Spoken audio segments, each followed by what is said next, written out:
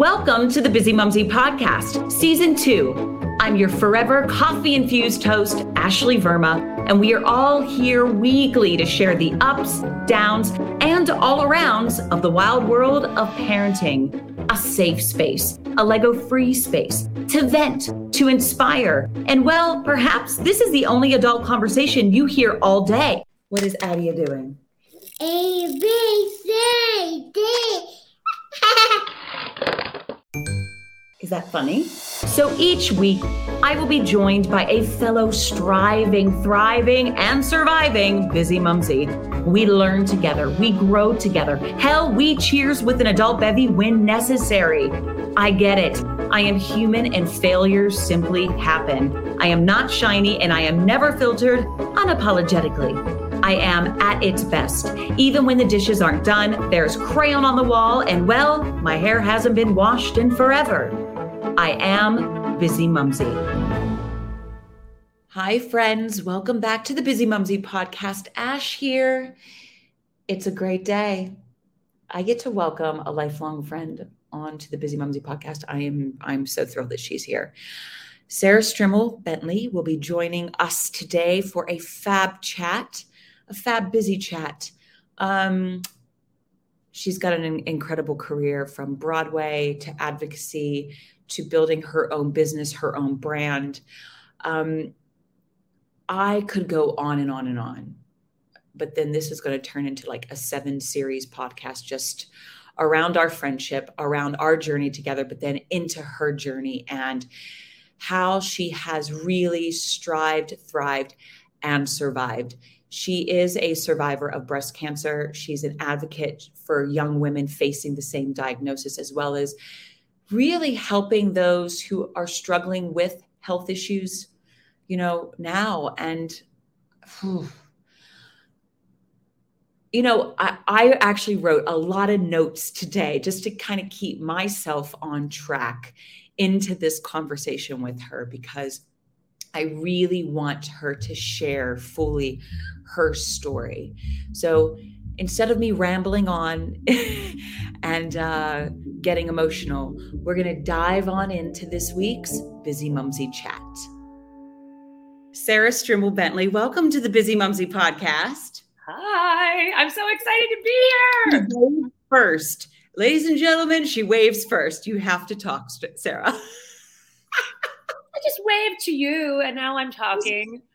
Yeah, no, it's all good. Well, for the listeners, I've known Strimel for decades, like long time, that we luckily got on this podcast and started chatting prior to hitting record. So we will get into Bizzimumzi life, not just our, shooting the shit and catch up.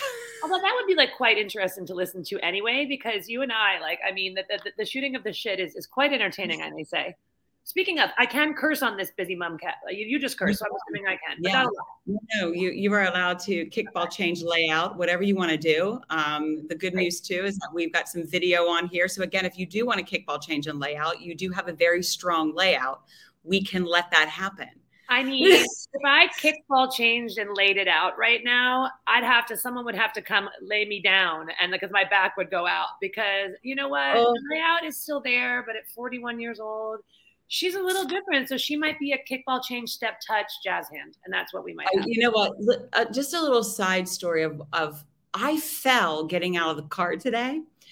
And so Ricky comes home from work and I go, I fell. He's like, are you okay? I go, well, I think we're going to find out tomorrow because, well, I'm older and like things hit you differently, right? So like, I'm not going to feel this until like day 2, day 3. Oh no! See, it hits me right away at this age. I mean, we're the same age essentially, and right, like if something happens, I'm like, oh yes, oh that yes. No, I think I'm gonna be gonna need a forklift to get me out of bed tomorrow. So well, we shall see. If you weren't all the way in Africa, I would come help you. Yeah, right. just another continent away. No big deal.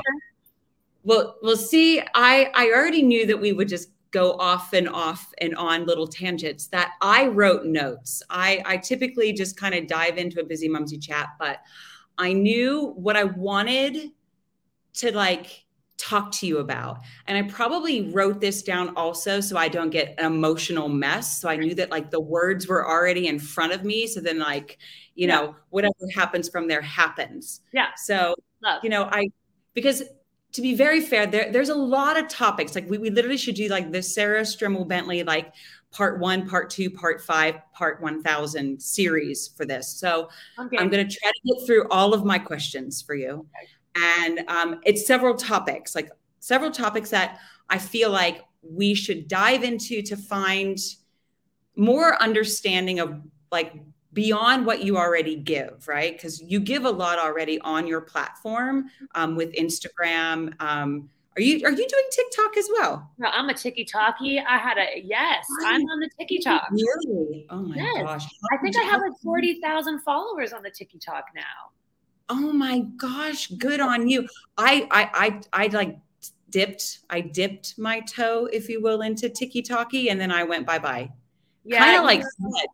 Kind of like threads.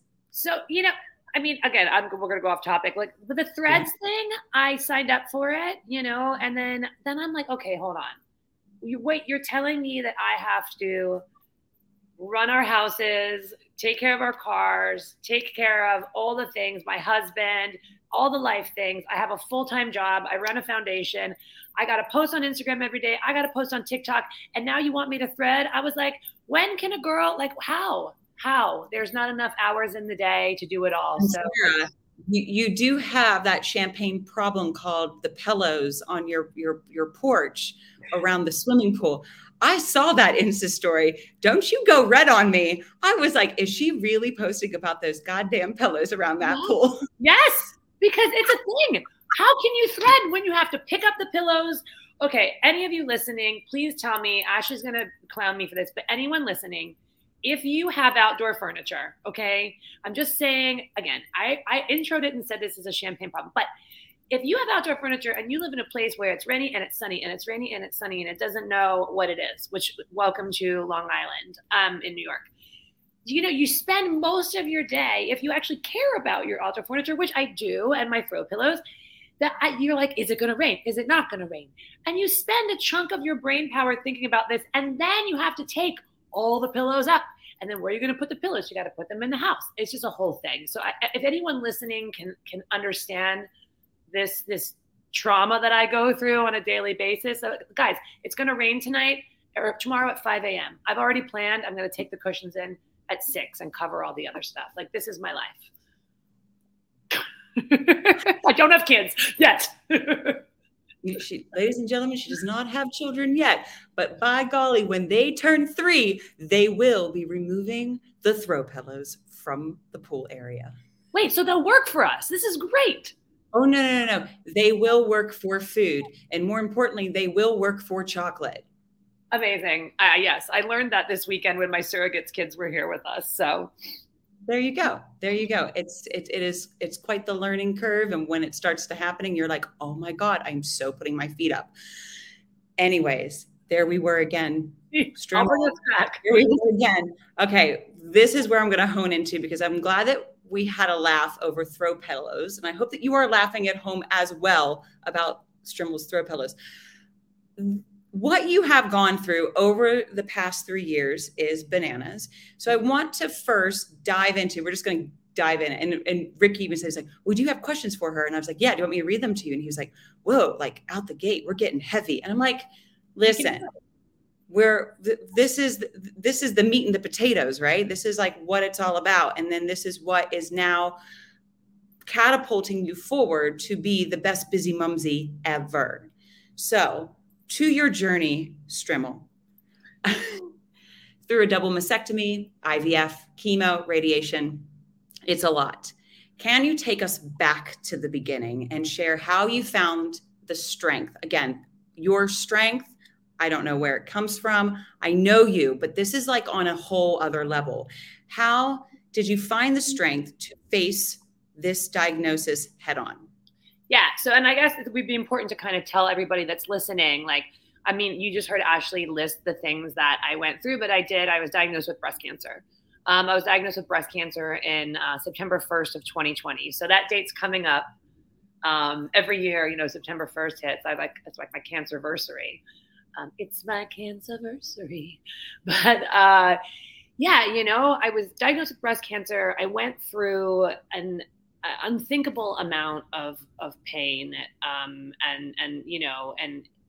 I lost my ability to have babies. I have my ovaries removed. I'm on medication for 10 more years. So this wasn't just, like once your active treatment for breast cancer is done, it doesn't just stop there. And so how I found the strength to get through all of that is like a couple fold. At one, I think, and Ashley, you and I both understand this, growing up as dancers and singer actresses, like in musical theater, like finding the strength to just exist in that career, you were resilient. You're injured. All right, I'm gonna do everything I can do to get back out there and get back on stage. Or your show closes and you're like, okay, you know what? How am I going to pay my rent? We're going to figure this out. We're going to do this, And so that resiliency that we learned through our lives, a big bulk of our lives have been spent preparing for hard things, right? Because every day was a hard thing in what we did with the rejection and things. So I think that was part of the strength. I think it was in me all along. And then I think that I had been diagnosed with breast cancer like 9 months into falling in love with the love of my life, who is now my husband. At that time, he was my boyfriend. And I kind of like looked in the mirror and I looked at him, and obviously the night I got diagnosed, cried, drank about 2 bottles of wine. I couldn't process what was told to me, because I had everything finally I wanted. I had the partner I dreamt of, and after dating in New York for 20 years, which is a complete shenanigan, as we both know, and I had built a successful business and everything was great. And then, like the sky fell in. So I think I looked in the mirror and I said, I have a choice. I have a choice that I can like get through this and look at all the joy. And I talk about joy mining a lot, and you've heard me say this, but like, I mine the joy in this shitty situation, right? Like there is joy. It was all around me. I have this beautiful puppy and this amazing man. And so I kept looking towards the good things, right? And not thinking about what I was losing, because if I did that, then I'd be lost. And I think that's an important phrase to remember. I don't think about what you're losing, because then you become lost. I would have lost myself. Instead, I was like, all right, we're gonna lose the boobies, right? That's gonna be pretty painful, and we're gonna mourn that. And I did.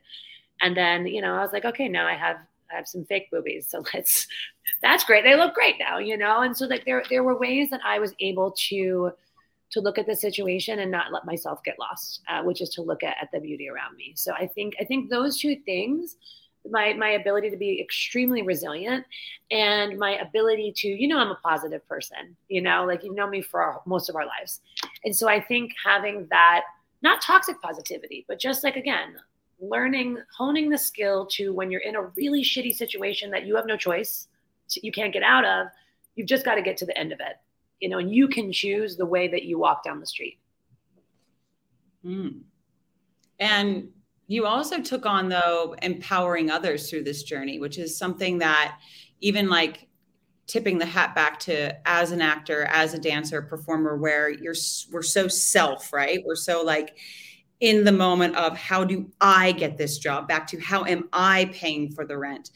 But I feel like from the get-go, out the gate, when you started being very vocal about your journey, you also were very much in tune of how can I help others and how can I empower others?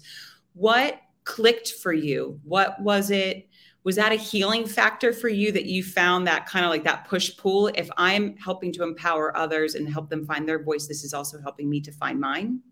Oh, like 100%, Ash. I mean, so for everyone listening, I was in Broadway for a long time, 7 Broadway shows. And then I started a couple yoga companies. So when I was diagnosed, was deep in my, yoga teaching and my company, Damn Good Yoga. And what I did for a living at that point was Dr. Heal Thyself. So when I would teach yoga, right? So I would teach, 60-person packed, sold out classes. And it was constantly like, how can I help these people live healthier, happier, better lives, right? So that's already in me as someone that chose that career path. But what I would teach, because you've taken many of my yoga classes, it would be me using my life. So I wouldn't talk about myself per se, but I'd like start off a yoga class and I'd say, all right, listen, I had this blind date last night and, we talked about why old vine wine is so expensive. And he was telling me because the roots of the vines, the old vines, they have to go really deep. And to get deep, they have to go through, they have to break through rock. And they have so many obstacles, right? But through all that struggle and all those obstacles, they get down to the bottom, and that's where the good stuff is. And that's why the wine is so good, right? These grapes have to struggle. So I was like, what a lesson. Everybody should know this, And so I go in the next day and I tell this story about this blind date with this guy who ended up ghosting me. I remember this dude. He was a personal injury lawyer in New York. So if you're listening, I won't say your name, put you on blast, but so his face is probably on the side of a bus. You know me. I just like wink, wink. No. He might be. Actually, I don't know. Good question. I should find out. But so my point is I already had that. And then I would use that story to help others know that like going through hard stuff, there's gold in the bottom, right? So I'd already been sort of moving in this way through my life. So when I was diagnosed with breast cancer, same thing. I kind of knew, I looked at James and I said, hey, are you okay with me talking about this on a public platform? Because he's very private. He's gotten considerably less private since marrying me. It's no longer private. No.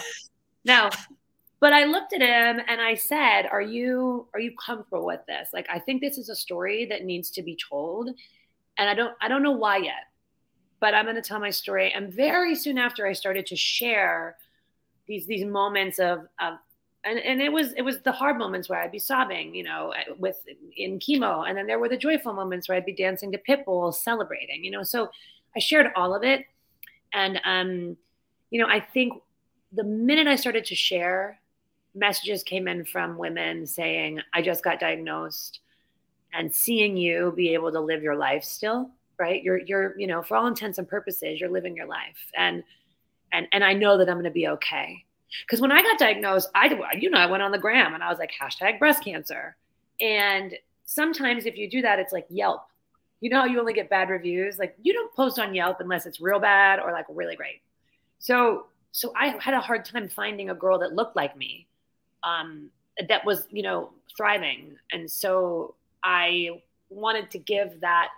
So a girl in the middle of the night, like I was just diagnosed, not sleeping, believe I'm going to die, can see that it's not a death sentence and that you can still have a full, beautiful life with this diagnosis and this disease. So yeah.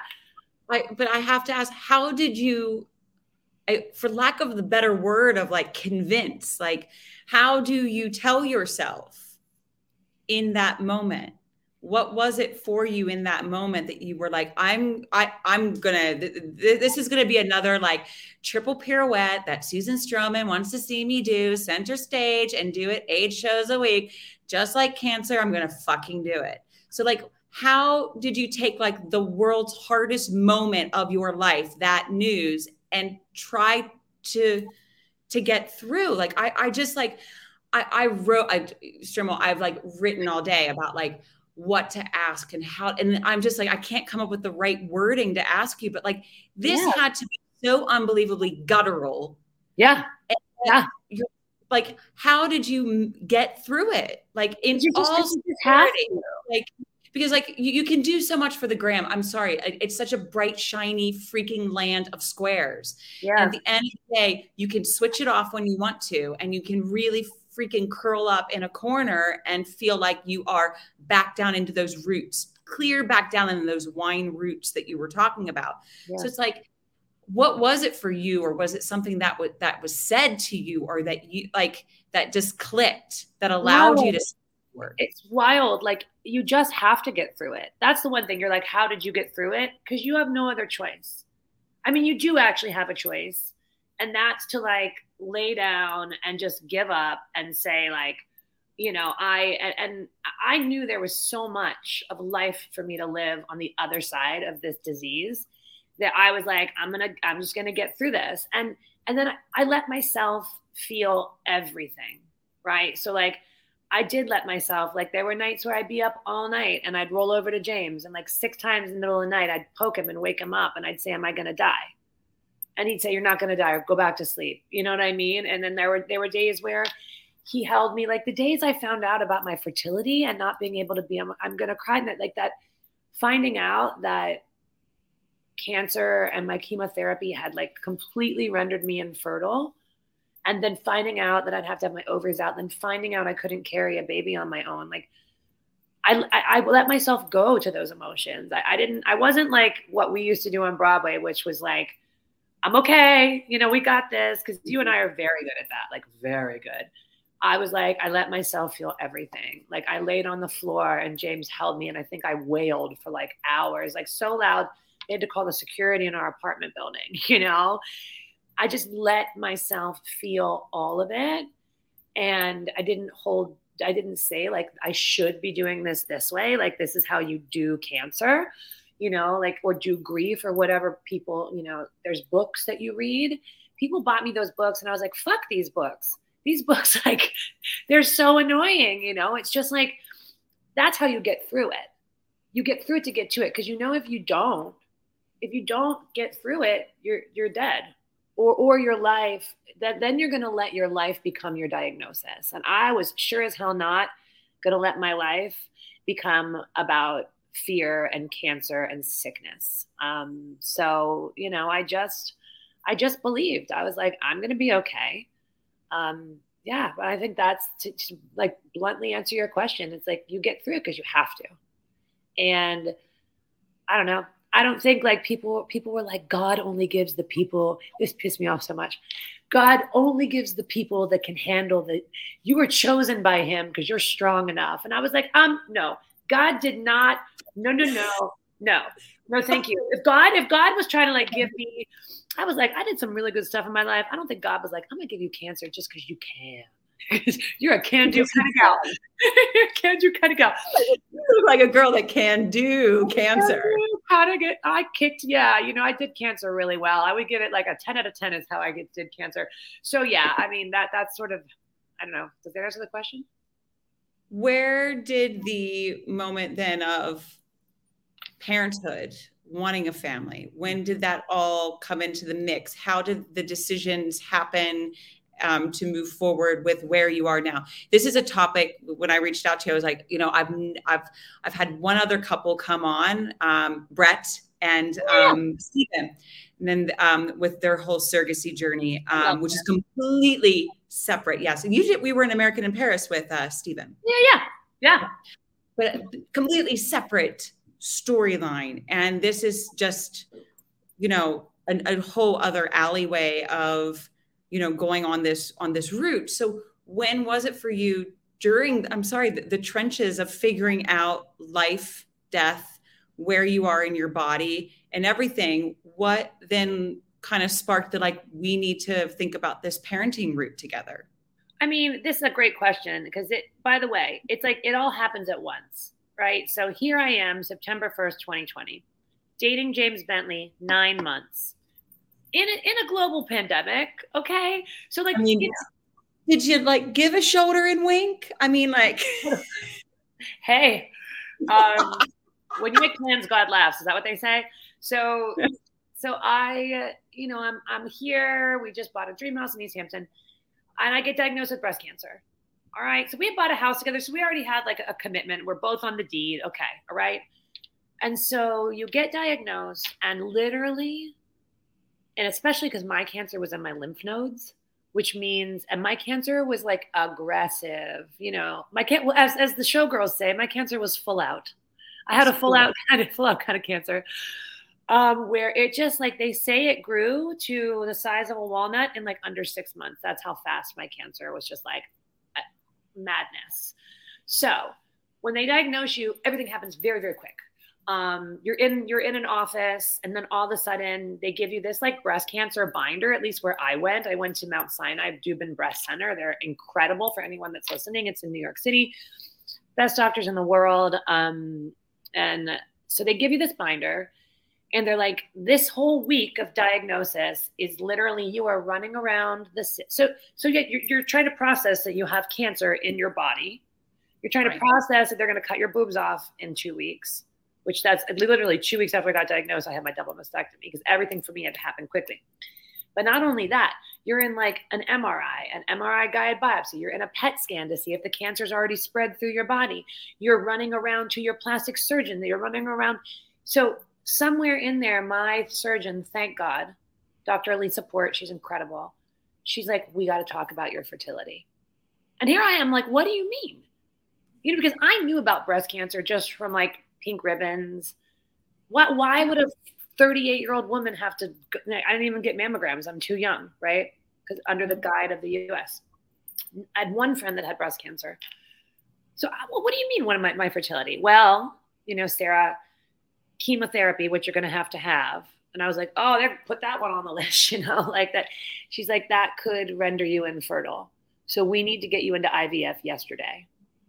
And so I'm like, I didn't realize breast cancer had anything to do with babies, but you know, then because you're like a newbie.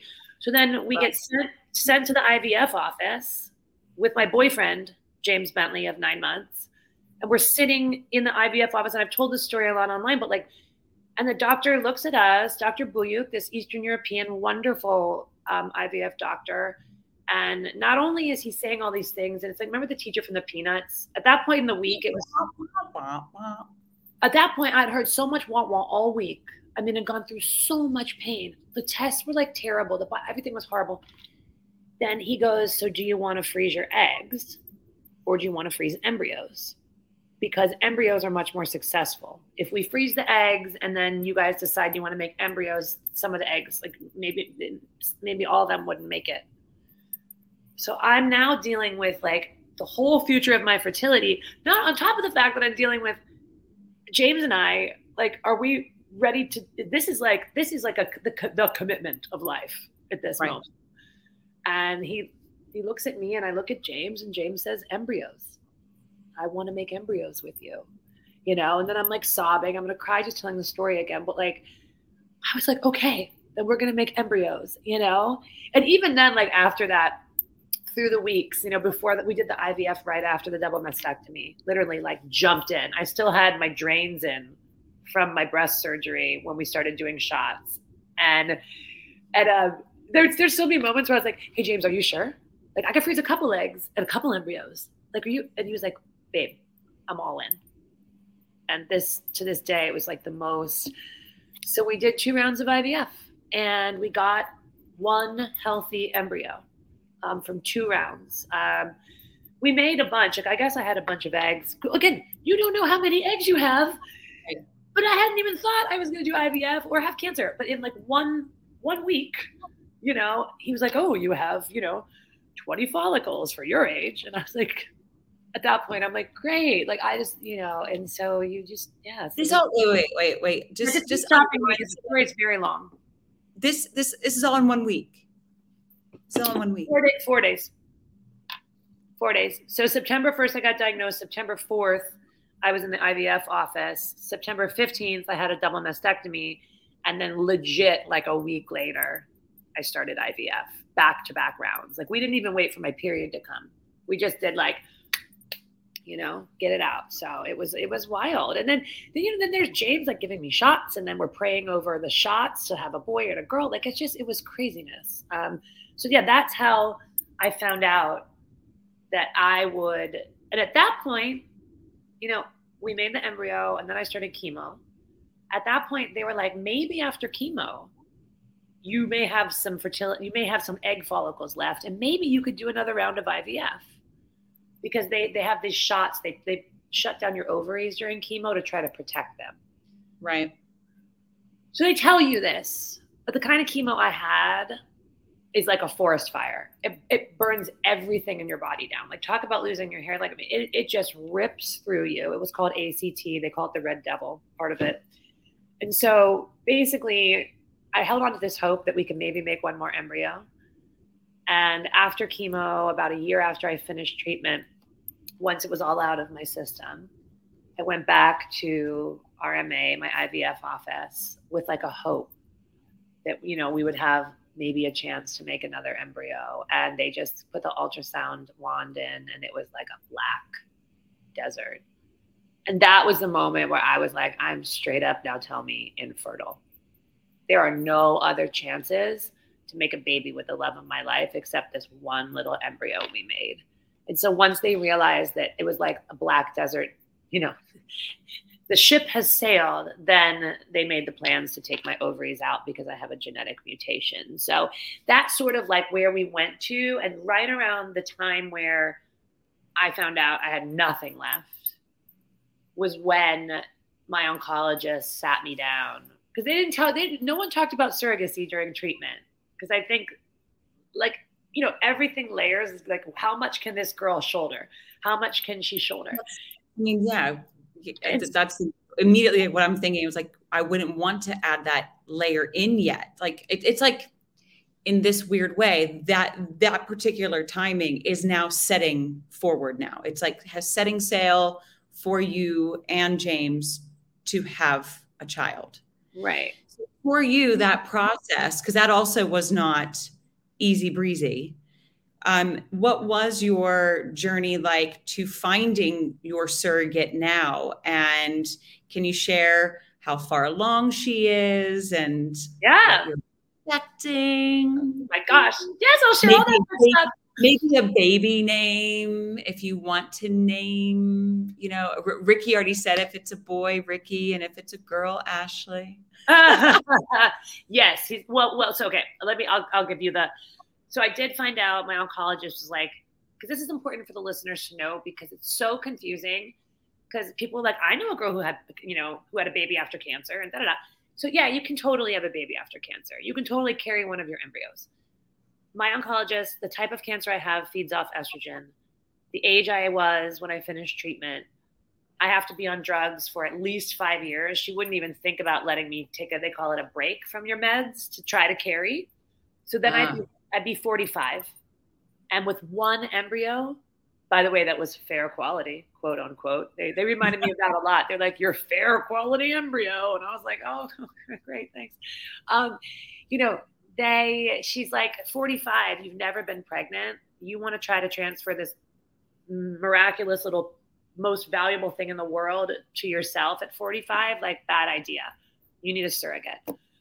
Another night of, I'll never be pregnant. I mean, the breastfeeding thing set sail when I lost my breasts. So we were like, all right, again, we're in this boat. If we want a baby, this is how we're doing it, And so there's surrogacy agencies in the US. Like, I didn't have anyone.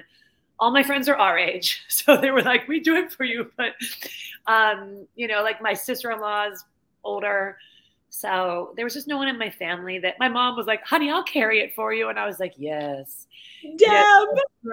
Yes, Deb. She's like, anyway, I'll go to Pottery Barn and then I'll carry your baby. And I was like, okay.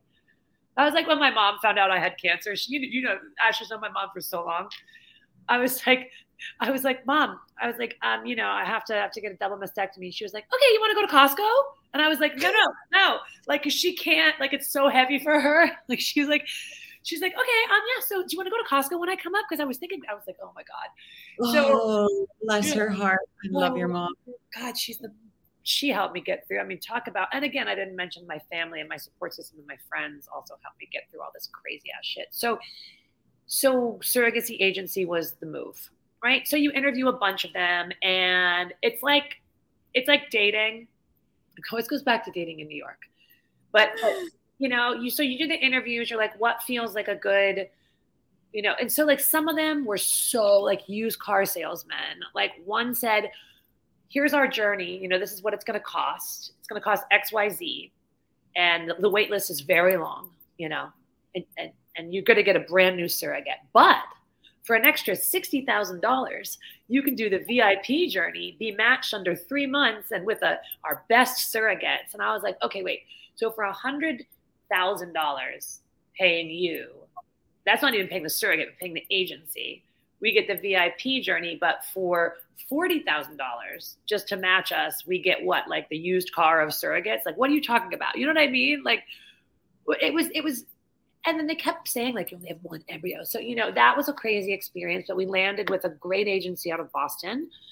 we ended up matching with a surrogate in probably 4 months. So we started this process winter of 22. Summer of 22, we got matched with a beautiful Brazilian girl out of Boston. We worked with her. We brought her to New York, all these things. She was 20, but very mature. Because, you want, like, you're like, this person's going to be carrying my kid. Like, I want to make sure you really got your shit together. We brought her to New York. 6 months we worked, almost 6 months we worked together from spring, to August of 22. And in August of 22, she ghosted us. She just disappeared. And I was like, again, heartbreak. I couldn't move. Like, I laid on a lawn chair out by our pool on our cushions that I worry about so much. My pillows that are out. And I just laid flat, and I had just a glass of white wine at all times. And because I was like, really? I've gone through all this. How can someone do that? I mean, because having a baby to me with James was the North Star of getting through cancer. That was another thing. I was like, like I said, I have a huge life on the back end, and this is going to work. I'm going to have a baby because I deserve, I'm going to have this baby, So I'm just comatose. She ghosted. I'm just like, I can't even function. Deep depression. Because I'm like, now we have to start over again. And the matching process and all of it and all the energy. And like, but praise the man upstairs that you did not give that girl that embryo. Oh, agreed. Because, that kind of just that, and there were issues anyway. So we ended up getting rematched with our current surrogate, Whitney. We rematched with her October 22, and she had gotten ghosted by her intended parents. So the couple that she was matched with, they were in London. They were in London. They were in London, your place. And so they ghosted her. So we both had the same situation happen to us. And my IVF clinic had super strict rules for whoever could match with us because we only had one embryo of a fair quality. Thank you, IVF, constantly telling me that. Day 7 AC embryo of a fair quality, fair hatching quality. So it's going on tour, kids. It's going on tour. Going on the tour. Hello, welcome, fair quality son. Welcome, day 7 AC, fair quality baby. Welcome to the world. So long story short, we ended up officially matching with her. And we did the transfer April of 23, and the transfer worked. I'm going to cry again. And after the transfer worked, I found out our fair quality day 7 AC hatching embryo only had a 20% chance of happening. So again, thank God they withheld that information from me for 2.5 years while I was pinning all of my hopes and dreams on this little dude that was frozen, because that was gnarly odds. And I think we can go into, I'll let you ask some more questions, but like the way I brought this soul here of my son is nothing short of like, I mean, everything that you could possibly do to bring a baby here, I think spiritually, physically, like all of it, I did all of it. And now she's 20, is she 20 weeks, 22 weeks? Girl, she's 23 tomorrow. No, 24 tomorrow. Wait, 18 weeks left. 18 weeks left. So she'll be 17 weeks left, which is minus is 20. She'll be 23 weeks tomorrow. So she's 22 right now. I mean, for you, because you've just like, it's like strength after strength of really digging deep for you. And to now have her, because you do spend time with her. I know that she's in another state, but you guys are very much in contact and you're going there. She's coming to you. How is it for you emotionally now with her by your side, or, through Zoom or whatever, to see her, to know that she's carrying your child and she's radiant, she's healthy and all of those things. But how is that personally for you, and how has now this new journey been? Oh my God. I mean, again, another layer cake, right? Like high level thinking, like, thank God she's healthy. Thank God the pregnancy is going well. Thank God this baby is like, he's a giant and he moves around more than anyone could move. Like, kid's going to be spectacular. On the level of, I had grieved all these losses in my fertility. I had grieved the opportunity to carry my baby. I had grieved all that comes with that, playing the music at night, James seeing me come out of the bathroom every morning with a growing belly, I had grieved all of that, but that's not to say still that there isn't some sort of, it's hard to see her sometimes because it just is a reminder. So I have to do that. I have to just, again, find that kind of minding of the joy to just keep saying like, but he's coming. Like we get what we get at the end of the day, what we've always wanted, which was a baby that is our genetic, our DNA. And we love adoption is a we may even adopt, who knows? So that I just keep going back to that because I taught her yoga in my yoga studio yesterday. And they came to the Hamptons, her and her kids. And like, I had the most meta moment. I still haven't talked about it to anyone, but I teach prenatal yoga to women. Like I'm certified to do that. And I've seen so many women through pregnancies, but I had a moment where I was teaching her prenatal yoga. She's like, really, her back hurts because this kid's a giant. And I'm like, a meta moment goes off and I was like, holy shit, I'm teaching a woman prenatal yoga who's carrying my son. Like I am teaching my son. And I just had a moment, like, and during Shavasana, I had my hand on her belly. So, that was a really profoundly spiritual moment for me because when my hand was on her belly and we were breathing together, like I could feel the baby kick. And so I think through this process, like, it's the same way I got through cancer. I just have to let myself feel everything, like I have to, and it's hard sometimes, it's hard. So it's like I said, just feel all the feelings and move through them. And just at the end of the day, look forward because there's so much joy to come, apparently, in so many sleepless nights, as everyone tells me. Well, yeah, I wanted to ask about how does it feel now to know that you are going to be blessed with a glorious baby boy and surrounded by so much love, but you are now going to be an ever so busy mumsy. We brought it back.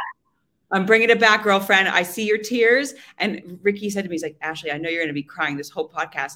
And I literally, I should be sitting on pins because I'm doing everything I can to keep myself together. Oh. You're the one that's allowed to cry, but I'm not allowed. Ashley, you're very good. Ashley, you're again, we're very good. I've lost my ability to be like, I can focus. I am the host of this show. Gosh darn it. I am keeping it together. Keep it together. Let's talk. Okay, I'll make you laugh for a second. No, listen. No. Can I tell you, why do people, and I know this is probably because it's true, but people get, like, once they get out the congratulations, we're so happy for you, you deserve it, you went through hell, da-da-da-da, then they're like, just get ready, because your life is to do everything you want to do now, because life has zero joy after, and they don't say that, but they say it like that. They're like, you and James, live your best life, go get drunk, and go on vacation, and I'm like, okay, sure. Yes. Okay. Things are going to change wildly. But why do they have to say it like doomsday is coming? It's not doomsday. Don't get that twisted. It's not doomsday. I mean, Ricky and I have just gotten to the point where we laugh. Like, we are in this beautiful new apartment and we've got a beautiful bedroom. I don't sleep in that bedroom. I sleep with Adia right now because if I don't sleep with her, then she will wake up in the middle of the night and I don't want her getting lost. I don't want her getting hurt. Sometimes she makes it to the bedroom and it's literally like, those like really scary children in those scary movies with the really long black hair. And they're like, so she's like, Daddy, move over, or like, Mom. And it's like frightening. And it's like 3-4 in the morning. And you're just like, we get to the point where like, we could do three nights. I'll sleep in the bedroom. And then I get up in the middle of the night and I move with her. Right. And then just look at each other at night. And he's like, so roommate, are you going to go to the other room? And I'm like, cause I want to sleep. Yeah. Yeah. You pick and choose. It is not doomsday. It's a glorious, amazing shitstorm that I wouldn't change it for the world. Like, I just wouldn't. And so I'm not going to say to you that it's going to be like, get your partying done now because you're never going to live ever again because you have a child. Right. But like, you're embarking on this new journey now where a life, like this tiny little thing, is going to rely on you morning, noon, and night. And you're going to have shit on the walls and crayon. There's currently crayon all over this hallway out here, and I don't know how we're getting it off. I have no clue. And I'm about to ask the landlord for paint, like white paint, because it's not coming off. So like you pick and choose, right? But like you're embarking on this new thing. So like how excited are you? You're allowed to be excited, right? Oh like you're allowed. I just wanted to get that out of the way, because I'm sure the people that listen to this podcast like have heard that too, or like, listen, I'm freaking over the moon. Like I look at James and I'm like we get to meet, and especially because I'm not carrying him. So it's like we get to meet him and connect with him like so soon, and due date's December 26th. Like, and so I'm thrilled. Like it's everything. Like, and this baby is not only just wanted so badly by James and I, but now like since we've shared our story, like we have like a whole world of people who are like this eagerly awaiting this kid. I mean, but I have to tell you, I have moments in the shower, truth town, where I'm like, whoa, this kid is going to be like, or I just went to yoga today and I was thinking in yoga, I'm like, okay, I'm going to have to do like yoga at home, obviously, for a while, but then maybe we'll have to do yoga at night because James can take the baby if we don't have a full-time nanny. And I'm already like getting overwhelmed in my head just about the day-to-day things. And so it's almost like I've morphed so many times in my life. I'm definitely like a slash, like was Broadway Sarrah, was yoga Sarrah, was, breast cancer fighter warrior Sarrah. And now it's just another morph, and it's morphing into mom Sarrah, and I can't wait to become mom Sarrah. And there's going to be a lot of things about me and about the way that I go about my life that are going to have to change, and that's evolution to me. But you never evolve or make a change without some level of fear, right? So I'm all the things. I'm 3 years in, and I have fear as a mom, as a partner every day. Yeah. How do you do it goes with it. And strangely and funnily enough, she just woke up. I just heard Ricky run into the other room. I heard her scream, dad, mama, someone come get me. She's up. She was in bed because it's like 9 there, right? Or 10. Yeah. Wow. Oh yeah. I podcast morning, noon, and night here. I know. I was thinking, I was like, it's time zones. Just is what it is. But it really is such a powerful torch to carry when it's in your hand, and there is no rule book, just like cancer. You said earlier on, no one, people try to give me books and you were like, screw the books. I'm going to get through this my way. And it's just like parenting. You're going to make your own rule book. You're going to use your own language. You're going to dress your child the way you want to dress a child. And that child is going to grow beautifully because he's being nurtured by his two loving parents. Yeah. I love hearing that. Because like you saw, I don't know if you saw the video I made, especially living in New York City. Like New York City moms are hardcore. They are like, they are like, we've got it all together. You got to do this. You got to do that. You got to do this. You got to have this. You got to have a snoo. You got to have a snuggle me. And I was like, what the F is a snuggle me? You just need zippers.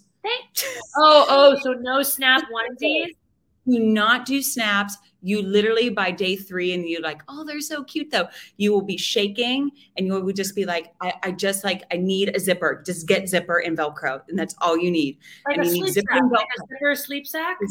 Sleep sack, zipper, Velcro, holiday strim, because when they get to 2, 3, that's when the cute outfits really come in, and you can do all sorts of accessories. 2, 3 years old, 2, 3 years old, 2, 3 months. 2, 3 years old. Oh, but that beginning shit. Wait, look at this. I mean, I know I'm on a podcast, but I know this is also, hold on, because I went today to the TJ Maxx. She's going to bring on her shopping bags. I went to the TJ Maxx, but I'm not buying clothes, really. But when I see something, I just kind of can't help myself because, again, I'm nesting because I'm not pregnant. I mean, come on. And this has a snap, but it says handsome like dad. Snaps are great, but not great. Under the crotch, fine. Do not buy anything that has all that button snap bullshit. Okay. So just the crotch snaps are fine. That's fine. That's an easy fix. Like say like you're in the car and the baby needs to be changed. Like that's a quick, accessible, easy access. Okay. You're fine. I just want to show you. But yeah. No, I approve of that. But literally, I had so many like strange, weird, and wonderful outfits that I thought they were so fashion forward. And then she wore them one time because I just couldn't maneuver the situation. Because when it turns into a situation, it turns into a situation. Yeah. You have to like dress them like dolls. You're like, but they're dolls that move and that have opinions. You're like, oh boy. They're so much fun. I am so excited to just watch you go into this next stage of Mamaville, of Parentingville, of being the best Bizzimumzi that I know that you will be. And through this whole journey, Strim, what have you learned? Like, what's the one thing that you've learned about yourself that you could pass the torch to that expecting Bizzimumzi, or that gal, that guy that is, that's going through a really hard time, that just needs a little word of wisdom that perhaps helped you through?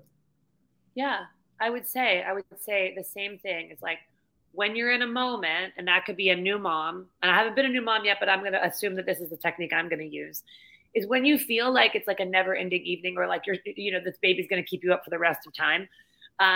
You can apply that to the same way you can apply if someone listening has just gotten news of perhaps they're having a health crisis, or they lost their job, or is that it will end. You will get to the end of it. Right. And so like, you will get through, but think about how you walk to get through, right? So think about how you're walking, right? Because you're going to get to the end of it. And it's like, you could either just like, because when you go dark on it, and when you walk and you're like, oh, this is terrible, I hate this so much, this is never going to end, you're going to feel even worse. Like you're going to feel, it's just going to keep bringing you down. But if you walk, getting to the end of it, and you're like, okay, this is temporary. Like this is temporary. There is on the back end, like so much amazing, so the baby will sleep one day, right? Or you will get your health, but so I think. Or you will sleep one day. Yes, or you will sleep one day. Well, the baby sleeps, and I guess inherently that means you sleep. But I just think it's that choice in those moments, whether they are like so small in Parentingville, where your kids are making you tear your hair out, or whether it's something so macro like a cancer diagnosis. It's true. It's nothing, like it really doesn't last forever, and that's just important to remember when you're in a hard time, but also in a good time. So just like I said, like just know that and move through it with grace, and there's joy around. Just find it, even if you think there is none when you haven't slept for a week with a baby.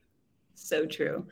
Sarrah Strimel Bentley, thank you so much for coming on the Bizzimumzi podcast. Oh my God, I love you so much. I feel honored. I was like, oh, Ashley asked me to be on the and then I had a moment where I was like, I'm going to be a mumsy. Because you had all these guests, and I was like, I want to talk to Ashley on her podcast, but I'm not a mom yet. And then it hit me, and I was like, oh my God, I'm going to be a Bizzimumzi. You are entering the Twilight Zone. Welcome. Don't do that. I'm just kidding. I love you. I love you too. Thanks so much for listening to this week's show. Did you like it, Adia? Yeah. Oh, the enthusiasm. I love it. Please share your love by giving us a 5-star rating, a rockin' review, and please share with any fellow Bizzimumzis. We love hearing from you. So if you want to get in touch, head to the Bizzimumzi show notes for further details and links to the Bizzimumzi website. So long for now. Can you say bye-bye, Adia? Bye-bye, Adia.